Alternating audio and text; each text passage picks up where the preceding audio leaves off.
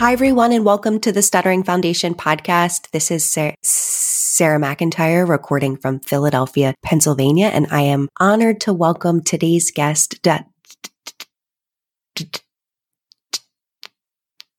Dr. Derek Daniels. Hi, Derek. Hi, Sarah. Nice to be here. Well, thank you for joining us today. I'm really looking forward to our conversation. We're going to be talking about identity and storytelling and allowing the conversation to sort of take us where it takes us. Yes, absolutely. Let me read your bio, Derek, and then I will toss it over to you to elaborate, share a little bit more about yourself or your own journey to whatever extent that you would like to, if that feels okay. Sounds good. Thank you. Yes. Dr. Derek Daniels is a licensed and certified speech-language pathologist who specializes in stuttering therapy. He is also an associate professor and graduate program director in the Department of Communication Sciences and Disorders at Wayne State University in Detroit, Michigan, where he teaches courses on stuttering and supervises graduate student training in stuttering. Derek has presented locally, nationally, and internationally on stuttering, and he is a person who stutters himself. His research focuses on psychosocial experiences of stuttering, identity, and intersectionality. He has participated in many self-help events, workshops, and clinical training programs for people who stutter. Derek is a native of Houston, Texas, and currently enjoys urban living in Detroit. He is a past president of the Michigan Speech Language Hearing Association, and I had the privilege of talking to Derek and getting to know him a bit better at the Friends Convention this summer. Well, welcome, Derek. Thank you so much. Thank you so much for inviting me to have a conversation with you. Would you want to elaborate or share a little bit more about yourself or your own journey with listeners? Yeah, I think, it's interesting that when I was growing up, stuttering was always a source of shame for me. And now I think it's my superpower. I just do all things stuttering. So I'm a stutterer. I was born and raised in Houston, Texas, and my stuttering certainly looked a lot different and sounded different than it does now. But it was always a mystery to me why, people always tell me to slow down or take a breath or just say what you want to say. And the harder I tried, the more difficult it became. So it was just always a mystery why my words never flowed the way I wanted them to. But, I went through all of my school years from kindergarten up through 12th grade, and I never had speech therapy. I didn't even know what a speech language pathologist was. So again, I did whatever I could to conceal my stuttering. And so I went off to college and thought I wanted to be a medical doctor, and that didn't work out. So I needed to do something different. And then a friend of mine suggested speech language pathology. And so I just looked into it, and a whole world opened up. So I just think looking at my own experience, I just really became interested in the personal side of what it means to live as a person who stutters. But, now I do all things stuttering. So I teach, I do research, I travel to conferences, workshops. So my whole life now revolves around stuttering. But it's interesting that that's what my life is now compared to when I was little, and I thought that it was so self-stigmatizing to me. I could really resonate with that in some similarities and parallels related to, not really being exposed to speech therapy or stuttering, even though inside I had a lot of worries and wondering and questions, but just didn't have the resources or connection to anything. And then my younger self, just imagining if I told my younger self that I was working within stuttering in all capacities now, I think there's no way I would have believed it. Right. Isn't that interesting? So I know affirming identity and storytelling are important to you. I'm wondering if you could start us off and if you could talk a little bit about why that's important and a bit more to listeners in those areas. Absolutely. Yes. So I think when I reflect upon my own personal journey as a person who stutters, and when I reflect upon the years that I've worked with people who stutter, so I've been working with people who stutter since 2002, so that's like 20 years now, it has become really clear to me that affirming people for who they are, that can really change a person's life. I have a little story here about Toni Morrison. Toni Morrison was one of my favorite writers, and she passed away a few years ago. But Toni Morrison wrote a book.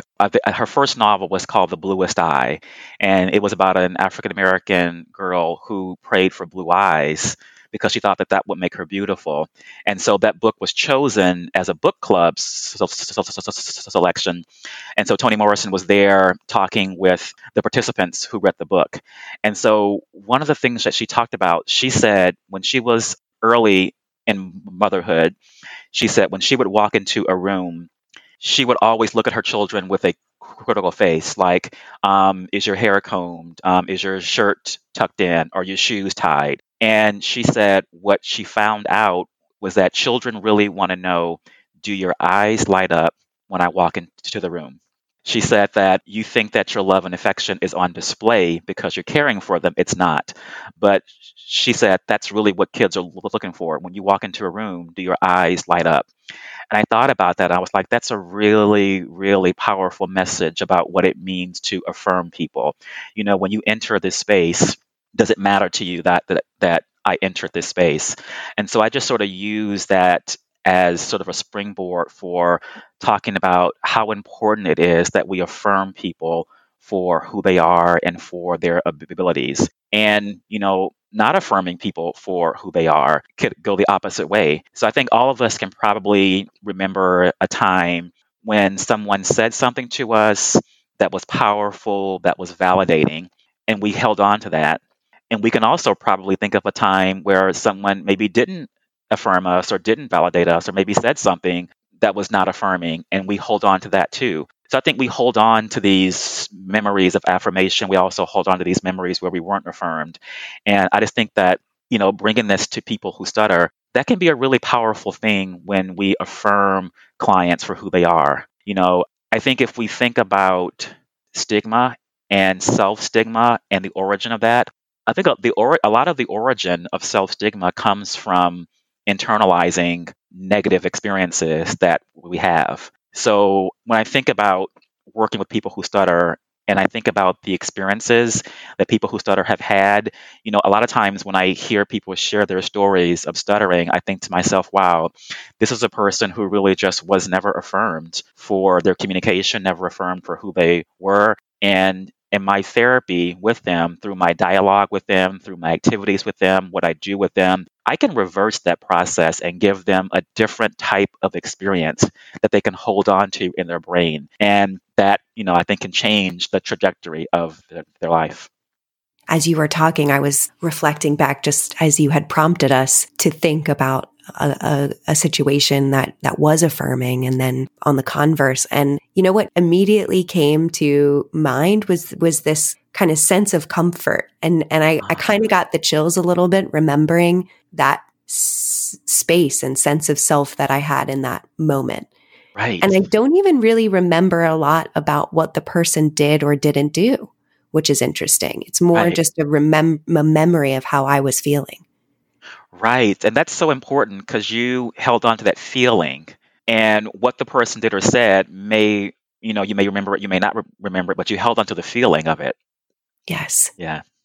I think I do remember that there was plenty of space left.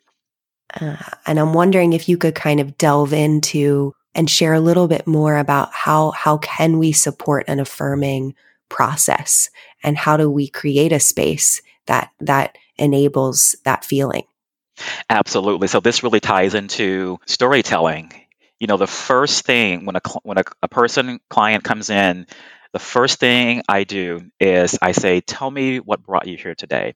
And even when I'm working with students, like we don't have the clipboard, we have an open posture and we just listen to their story. And, whether it's a young child or a teen or adult, we listen to what they have to say because, I've worked with people who stutter for a long time, but I don't necessarily know this person's story.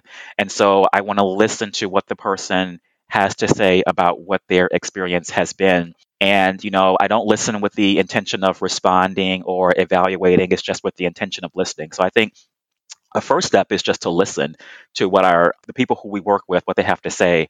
And then, I always like to create that space in every therapy session. I always take the first sort of 5, maybe even 10 minutes for them to just talk to me about, how was last week? What happened? Did you do anything fun? I like to leave space for clients to just talk about things that happened to them. So I always like to sort of have the first, third of the session just be sort of storytelling, and then in the middle, we may do some things that may be a bit challenging, and then that last sort of 5 minutes, I like to do something light and fun. And I always like to at least say one thing that I noticed that went well today. I noticed how patient you are with yourself. It's really important for us to be patient with ourselves. I really noticed when you were talking to me about your experience on the phone, or when you were talking about this presentation, your face just lit up. You just had such passion when you were telling me that story. I like to at least pick one or two things that I noticed that went well and leave them with that. There's so many things that we can notice about our clients. It doesn't necessarily have to be about stuttering. It could be. It could be about stuttering. It could be about their communication. It could be about anything. But I think that when we actually recognize it and say it and verbalize it, I think it just leaves them with that feeling of, wow. I remember a client was talking to me. This was an adult client, and he was saying how he really wanted to improve his communication and how he wanted to use more gestures. And as he was telling me this, I noticed that he was using gestures as he was saying it. So, and I just sort of mentioned that. But I think we can always find something to affirm our clients for. I love a strength-based approach, just in life in general, because I think it can be so counter to how we talk to ourselves internally. Absolutely. And I love that you shared how you do that intentionally, and in order to plant seeds, in order to start to allow people to open up more space to feel maybe a different way about themselves, or maybe they haven't had someone that has given them specific or positive praise before, and what that experience is like. Yeah, that's wonderful. Yeah, I mean, how many people who stutter have you talked to who tell you about how people told them to slow down or to take a breath or to do this or do that? Or, I mean, there's so many, and I think we're just probably wired to hold on to the negative experiences. But I also think that we probably, we may have to think a little bit more possibly, but we also can hold on to those really positive experiences too. Like, I remember when I was in the fifth grade, this was during, I think, Black History Month. And so I was chosen to read a narrative about A. Philip Randolph. So I went down to the main office, and, I sort of spoke in the speaker, and I read the bio. And I remember just trembling as I read it. And I don't remember stuttering when I read it. I remember just completing it and getting through it. But my fifth grade teacher said, "Derek, that was so wonderful when you read that. Oh, it was just so beautiful." And I don't know if she was saying, I don't know if I stuttered, whether she would have said that or not. Who knows? But just the fact that she said something positive about that experience, I held on to that story. There was an experience. I was at a poster session once, and Phil Schneider came up to me and he said, "I want to tell you two things. Number one, never lose that smile. And number two, I think it was something about maybe the Transcending Stuttering DVD. I don't remember exactly, but don't lose that smile." I don't know even know if he remembers that, but I held on to that. So when I think about experiences that I hold on to and those that I don't, I thought, well, we can change our clients' lives by sort of planting, different kinds of stories into them and affirming them for different things. Yes. And, and I'm wondering if you could share a little bit, because it's important that we create the space that allows people to share related to their experiences with multiple identities, Yes. and then the intersectionality of those identities. And could you share a little bit about that, and clinically how we make space and support that sharing process too? Yeah. So I think everybody experiences stuttering differently. I mean, certainly there are universal elements, I think, to an experience of stuttering. Like most people who stutter will say they have trouble with their name or with presentations. I mean, there are some universal elements, but everybody has their own specific story about stuttering that's unique to them. And sometimes those experiences can be influenced by culture. So, I look at everybody as individuals, and I never want to assume anything about a person's experience until they tell me. So, I think one of the things I think I do is usually I'll share a little bit about my story. And so I think my vulnerabilities can open up the space for the clients to share their vulnerability. But, I think as the relationship that you establish with your client is made, those types of experiences will emerge. So, you might say something like, can you tell me about your experience with stuttering? Are there any barriers to your experience that you think I should know about? So I just maybe just ask general questions like that. But I think usually as the relationship evolves, you begin to learn those specific elements about stuttering. So, I've done research on intersectionality. So, my first project was looking at the experiences of African American men who stutter. And some of my participants said that, being a Black man affected their experience a little bit differently, but some of them didn't. So, there was variability there. I just completed a project where I looked at the experiences of gay, lesbian, and bisexual individuals who stutter. And, those experiences were variable too. So I think just having that in the back of my mind, I don't want to assume anything about the individual in front of me, but I think I like to keep my questions open-ended enough. So I think one question I like to ask is, can you tell me, are there any barriers that are specific to your experience that you think that I should know about? And people might say different things, but I think really as the relationship evolves, you will find those nuances. The emphasis on allowing the relationship to evolve, I Yes. think, is so critical there. I mean, you have to establish that trust and that Right. therapeutic relationship to welcome some of that sharing and to create that space. Absolutely. Yes. I'm thinking about class this morning, actually, and it's an undergraduate course, and they are starting to have their first clinical experiences. And Right. we were sharing, and a couple of the instructors were sharing what's one kind of piece of advice or wisdom. And I wasn't prepared for that question, so I was kind of like, and what immediately came to mind was to ask questions simply, because we can pretty quickly, when we're feeling kind of nervous clinically, or, that we're supposed to show ourselves as the quote professional, right? That Right. we should be telling or giving content. And yet what I think creates and enables that trust and space over time is putting yourself on even playing field and Yes. wanting to know that person's experience. And the only way you can know is to ask. So asking questions was what, what I said. And I'm sure they were, not quite registering it to the depth that I hope eventually maybe that will Right. be something that will pop into their clinical brains later. But And that's a really good point you make, because I always say, maybe I know maybe a little bit more about, stuttering, possibly. I mean, I'm not maybe saying that correctly, but, I may have more knowledge about the science of stuttering, but the client is the expert on their experience. And sometimes clients will say things that a client might not say culture, they won't say intersectionality, but I can sort of see. So if a client they may be talking about their family dynamics. Well, I know that that's an experience of culture, even though they don't say culture. Or sometimes clients, male clients will talk about dating or being in a fraternity. Well, that is culture, even though they're not saying culture. So by listening to the client's story, they may be saying things that I know are elements of culture without them saying culture itself.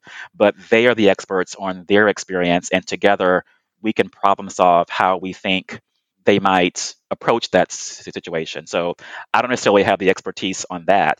Again, I can talk about the science of stuttering, but in terms of how they navigate their experience together, I think we problem solve that. And I guess a lot of this goes without saying, but could you share the why there? Why is it important for us to kind of get to know and piece together someone's identity or identities? How does that help within the therapeutic process for the individual? Yes, I think because, we are a collection of many different identities. And even though in therapy, and I think therapy is more, certainly a way more than just techniques. But when clients leave our therapy session, they're walking into a world that they have to navigate.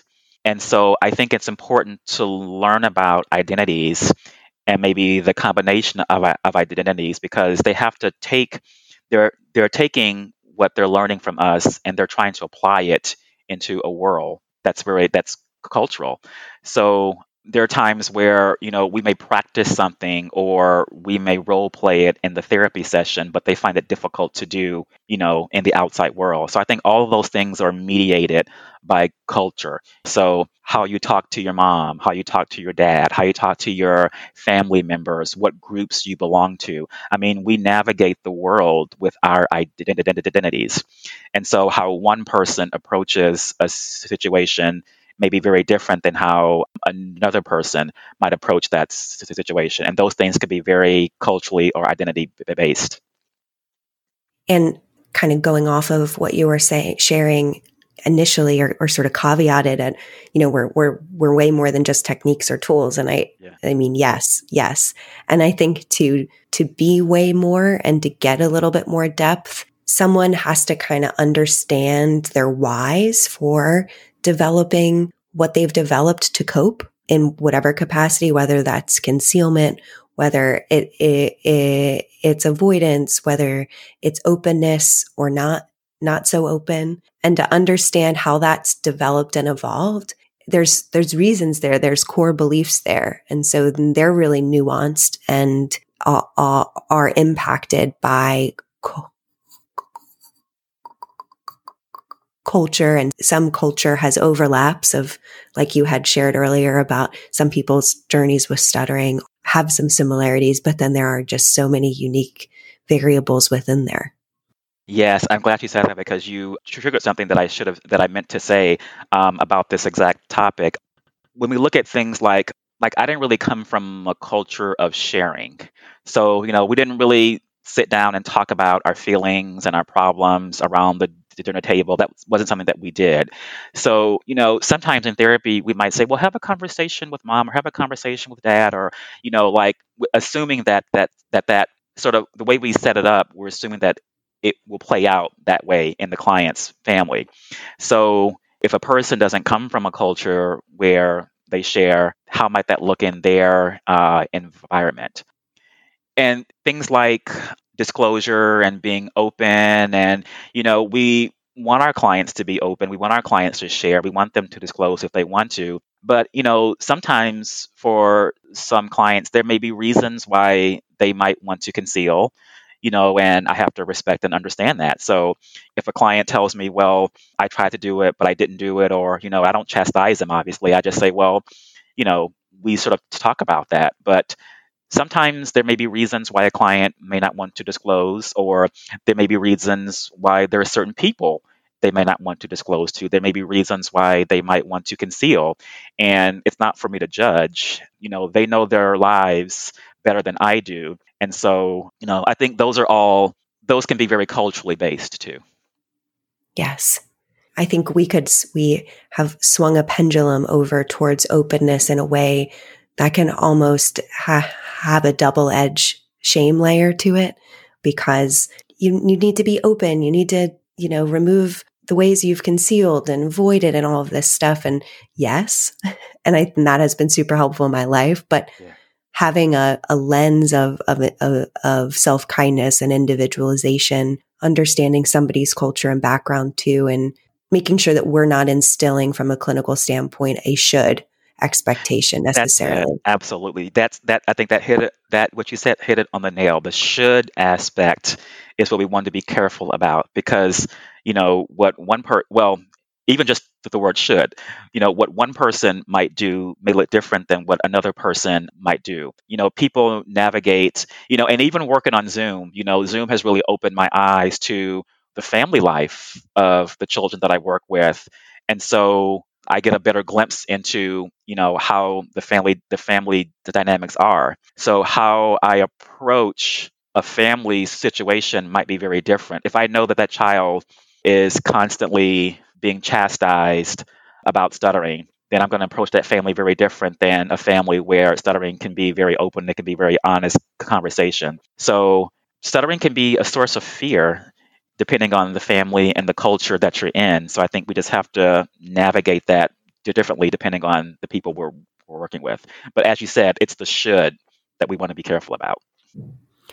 I'm almost starting to put should in the same garbage can that I put fluency in. Yes. Uh-huh. Yeah, I'm thinking about a client who I worked with a few years ago, and he shared with me that they're based in the U.S. but came over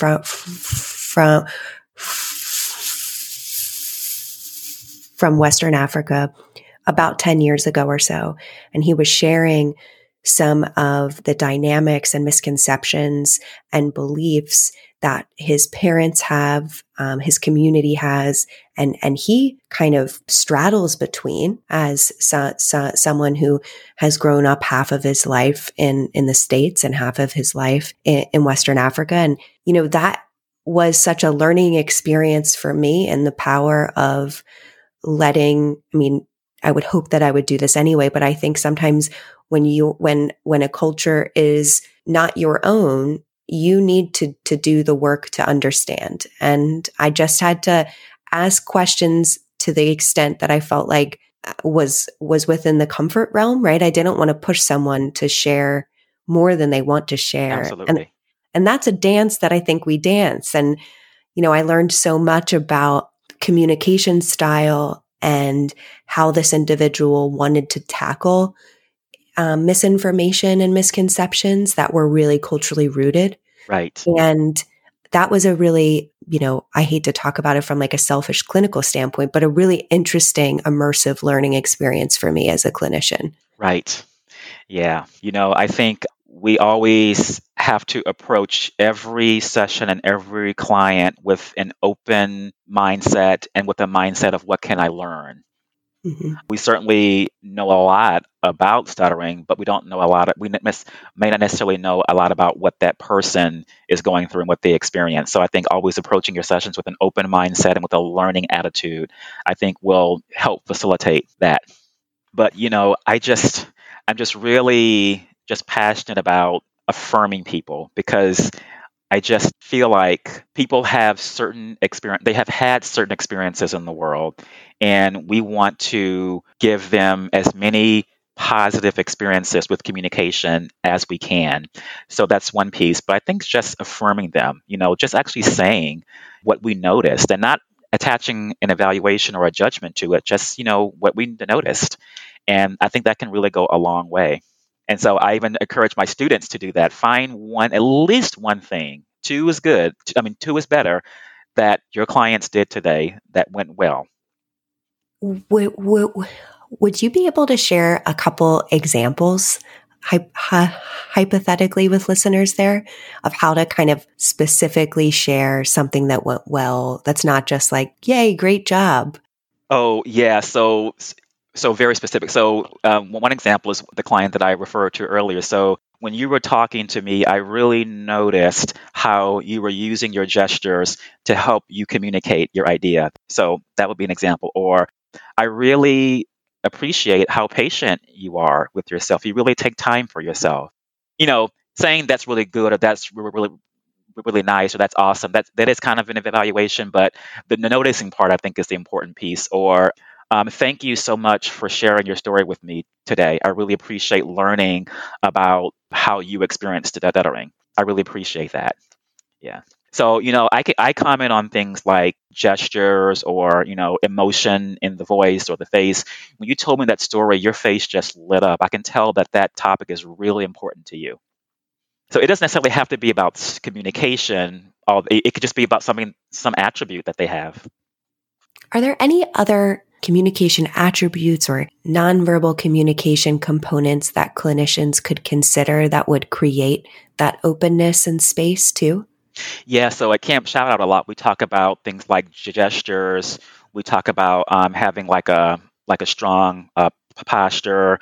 We talk about things like having a powerful voice when you communicate, having a confident voice when you communicate. So powerful, confident voice, posture, gestures, eye contact, facial expressions. And people who stutter, I mean, I think sometimes we can be so focused on the delivery of the message that we miss out on all the nice things that people who stutter already do with their communication. That powerful voice, those facial expressions. You looked really engaged when you were telling me that story. I could see how your eyes just lit up. Your confident body posture. And I guess pre-COVID, the firm handshake. Or I guess it's a fist bump now. I don't know, but yeah. Fist bump, elbow bump. Yeah. Yeah.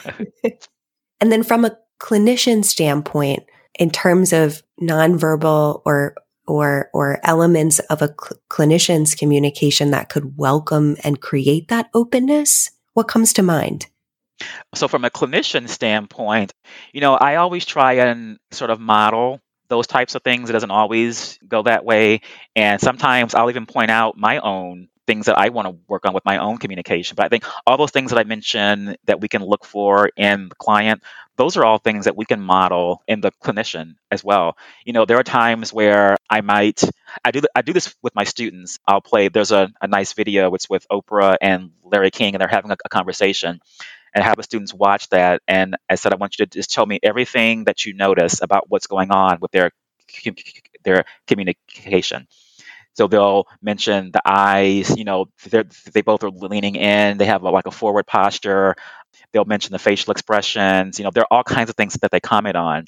Sometimes I might even just simulate or role play a conversation where I have just like a very flat affect. I'm not really doing much. And I have them comment on what are you noticing about my communication? And how is what you're noticing about my communication affecting the person I'm talking to? So sometimes, with role plays and just through video clips that I find, sometimes if you can observe it, then you'll know it for yourself. Mm-hmm. That's so helpful. Yeah. I like that. And I guess one element to add to related to clinical communication, and especially important for students, I feel like, is giving them permission to take space and time in an interaction. I think that is, so I talked about affirming people for who they are. That, along with holding space, is also one of the most powerful things that you can do. We have time and we'll hold the space for you. And then teaching them that they have that they can hold space. They're allowed to hold space for themselves. So that's a big piece, I think, of therapy, is holding space for the person in whatever way that might look. And then teaching them that they're allowed to hold space for themselves. They can teach others to hold space for them. I love but yet that. we have to make and hold the space. That was so well said. Thank you for sharing that. Yeah, I just think that there is so much about the interactions we have with our clients that are not focused on fluency that we can really, because if you think about the origin of self-stigma, it's usually rooted in something that's social. And so if that's how it's, developed, then through our therapeutic interactions, then we can help to reverse that. We can take, our positive affirmations are things that they can hold on to that are different than the negative affirmations that they've had. We can sort of, that process can change. That identity process can change. How you saw yourself when you were 5 is not the same as how you see yourself when you're 10 versus when you're 20. And so your identities and how you see yourself can always evolve over time. And so, clients, many times they come to us in therapy with a negative sense of self, more or less, and we can help evolve that into something that's different. Yes. It's like kind of visualizing, unpacking that self-stigma that has similar components within those boxes and then their own that are products of their experiences in the world, socially, within their families, within their communities. Right. So that storytelling is very important because we have to know. We have to know. I don't even, the first session, the first two sessions, it's all about story. I tell my students I learn more about what a client needs from therapy from what they tell me in their story than I do on a measure of the stuttering severity instrument or any speech sample. That doesn't really tell me much about, the story. I think is your most important evaluation measure because they're telling you what their concerns are. They're telling you how stuttering is an experience for them, and then we can, work to evolve that experience. And I make sure I'm using the word evolve instead of improve. We can work to evolve that experience to something that's different. Well, this has been so very helpful, Derek. Thank you for all that you have shared.